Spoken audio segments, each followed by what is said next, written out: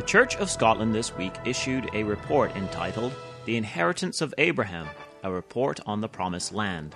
The left-wing Israeli newspaper Haaretz reported this on the Haaretz online edition under the headline, Church of Scotland, Jews do not have a right to the land of Israel. The story lead-in states, a new church report challenging Jewish historic claims and criticizing Zionism has drawn anger and harsh condemnation from the local Jewish community. Reading through the report, it is apparent that the Church of Scotland doesn't really believe the Scriptures and wrests them to suit their purpose. The report says there are different meanings attached to land in different contexts and in the theological and political agendas of the various authors of the Hebrew Bible. If the Hebrew authors of the Bible wrote according to their own theological and political agendas, we may as well count the Scriptures as worthless as far as any real value in understanding the truth about God and His purpose. The Apostle Paul, in the second letter to Timothy, says that all Scripture is given by inspiration of God. There isn't any room here for theological and political agendas from the author, unless they are referring to the Almighty Himself, who does in fact have a theological and political agenda with the earth. According to this church, the Bible does not speak as a whole, but the message changes as we go along. So the report says that the prophetic writings especially were developing a different understanding. This in respect to God fulfilling His promise to Abraham, to give him and his seed the land of Israel. One wonders if the authors of the report have ever read the Hebrew prophets. The message is so clear, unified, and unmistakable in their plain meaning. Israel will inherit the land as promised to their fathers, and the blessings promised to Abraham will be fulfilled, including other nations being blessed through Israel, which does not do away with Israel itself. Here's a small sampling of some of the words of the prophets. Jeremiah 30, verse 3, For lo, the days come, saith the Lord, that I will bring again the captivity of my people Israel and Judah, saith the Lord. And I will cause them to return to the land that I gave to their fathers, and they shall possess it. Jeremiah 31, verse 35 and 36. Thus saith the Lord, which giveth the sun for a light by day, and the ordinances of the moon and of the stars for a light by night, which divideth the sea when the waves thereof roar. The Lord of hosts is his name. If those ordinances depart from me, saith the Lord, then the seed of Israel also shall cease from being a nation before me forever. Isaiah 61, verse 9, And their seed shall be known among the Gentiles, and their offspring among the people. All that see them shall acknowledge them, that they are the seed which the Lord hath blessed. Ezekiel 36, verses 8 to 11, But ye, O mountains of Israel, ye shall shoot forth your branches, and yield your fruit to my people Israel, for they are at hand to come. For behold, I am for you, and I will turn unto you, and ye shall be tilled and sown, and I will multiply men upon you, and all the house of Israel, even all of it. And the cities shall be inhabited, and the wastes shall be builded, and I will multiply you upon you man and beast, and they shall increase and bring fruit. And I will settle you after your old estates, and will do better unto you than at your beginnings, and ye shall know that I am the Lord. When the Church of Scotland gets to the New Testament, things keep changing. We are supposed to believe that the New Testament contains a radical reinterpretation of the concepts of Israel, temple, Jerusalem, and land.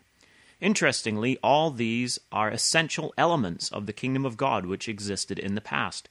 Israel was the nation, the temple, the physical and spiritual center of worship chosen by God, Jerusalem, the capital city chosen by God, and the land also chosen by God within the territory promised to Abraham. This indeed was the kingdom of God as taught in the Scriptures. See, for example, 1 Chronicles 28, verse 5, where King David says, And of all my sons, for the Lord hath given me many sons, he hath chosen Solomon my son to sit upon the throne of the kingdom of the Lord over Israel. The report states that Jesus gave a new direction and message for the people of God, one which did not feature a special area of land for them. Is this really so? In fact, the opposite is true. Jesus went everywhere preaching the gospel or good news of the kingdom. Mark 1, verse 14, for example. At the end of his ministry, Jesus had a special promise and good news for the 12 close followers, as is recorded in Matthew 19, verse 28. And Jesus said unto them, Verily I say unto you, that ye which have followed me in the regeneration when the Son of Man shall sit in the throne of his glory, ye also shall sit upon 12 thrones, judging the 12 tribes of Israel. In order for the 12 apostles to sit on thrones, judging the 12 tribes of Israel, the 12 tribes must be restored to their land again, and the Lord Jesus Christ will be their king, as the angel Gabriel promised at his birth, in some good news for the people of Israel. He, Jesus, shall be great, and shall be called the Son of the Highest, and the Lord God shall give unto him the throne of his father David. That is the throne we read about in Chronicles. After Jesus' resurrection in the New Testament, and his 40 days of teaching about the kingdom, see Acts 1 verse 3, his disciples came to him and asked, Lord, wilt thou at this time restore again the kingdom to Israel? Jesus does not contradict them, but goes on to speak of the timing of these events. Jesus' disciples had only one kingdom of Israel in mind, the one of the Hebrew Scriptures and prophets, which King David spoke of in the passage quoted. Later in Acts 3, while Peter is preaching, now possessing the power of the Holy Spirit, his message is the same. Acts 3, verses 20 to 21. And he shall send Jesus Christ, which before was preached unto you, whom the heaven must receive until the times of restitution of all things, which God hath spoken by the mouth of all his holy prophets since the world began. Here Peter teaches that Jesus would return to the earth and to the Jewish people at the time of the restoration of all things, which had been spoken by the mouth of all the Hebrew prophets, as we have quoted. The Church of Scotland has departed from the truth and come to despise God's people and land. Jeremiah 33, verse 24. Considerest thou not what this people have spoken, saying, The 2 families which the Lord hath chosen, he hath even cast them off? Thus they have despised my people, that they should be no more a nation before them. Psalm 106, verse 24. Yea, they despised the pleasant land, they believed not his word. The sad part is that the Church of Scotland used to be much closer to the truth. The Haaretz article says, A report by the Church of Scotland published this week denies any special privilege for the Jewish people in the land of Israel. The Church, which in recent years has jettisoned its once philo-Semitic character, opened a wide rift for the Scottish Jewish community with the report.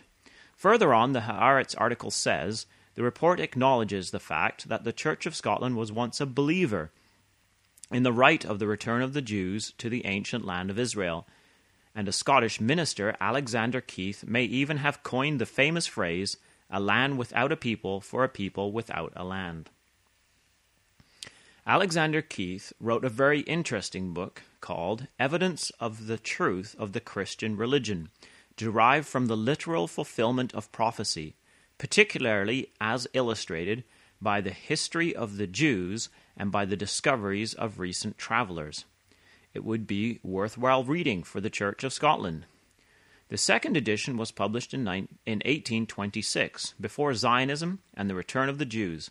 In an appendix, number 1, Alexander comments on prophecies concerning the final restoration of the Jews and their return to the land of Israel. After quoting a large number of Old Testament prophecies on the subject, Keith comments, These prophecies, exclusive of many others, need no comment. They declare as clearly as language can that the Jews shall return to Judea and be at last permanently reestablished in the land of their fathers. The uniform experience of the literal truth of every prediction respecting their past history may suffice to give assurance of the certainty of their predicted restoration. Further on, the Haaretz article says, the report makes much of the fact that Zionism used the Bible as a basis for its claims to Israel, but argues that it is a misuse of the Bible to use it as a topographic guide to settle contemporary conflicts over land. Reading a statement like that has an eerie ring to it when we recall the words of the prophet Joel. For behold, in those days and in that time, when I shall bring again the captivity of Judah and Jerusalem, I will also gather all nations, and will bring them down into the valley of Jehoshaphat, and will plead with them there for my people and for my heritage Israel, whom they have scattered among the nations and parted my land." Not only does the Bible predict the scattering and manner of the dispersion of the Jews and their restoration, it also prophesies of the conflict that would arise over the land of Israel. The fact is that it is the hand of God that brought the Jews back to their land again. To fight against this process is to fight against God, and it will only bring misery. The Church of Scotland has drunk deeply from the mixture of propaganda and rewriting of recent history to do with the return of the Jews. Supporting the return of the Jews to their land does not mean that one supports everything 6 million Jews do in the land, or the policies of governments. The current state of Israel is simply the nucleus or basis from which God will work to re-establish the kingdom of Israel. That kingdom will then rejuvenate the whole planet. Isaiah 27 verse 6. "He shall cause them that come of Jacob to take root. Israel shall blossom and bud and fill the face of the world with fruit." Thanks for joining us for Bible in the News, a weekly program on current events and prophecy published at www.bibleinthenews.com. This has been David Billington with you.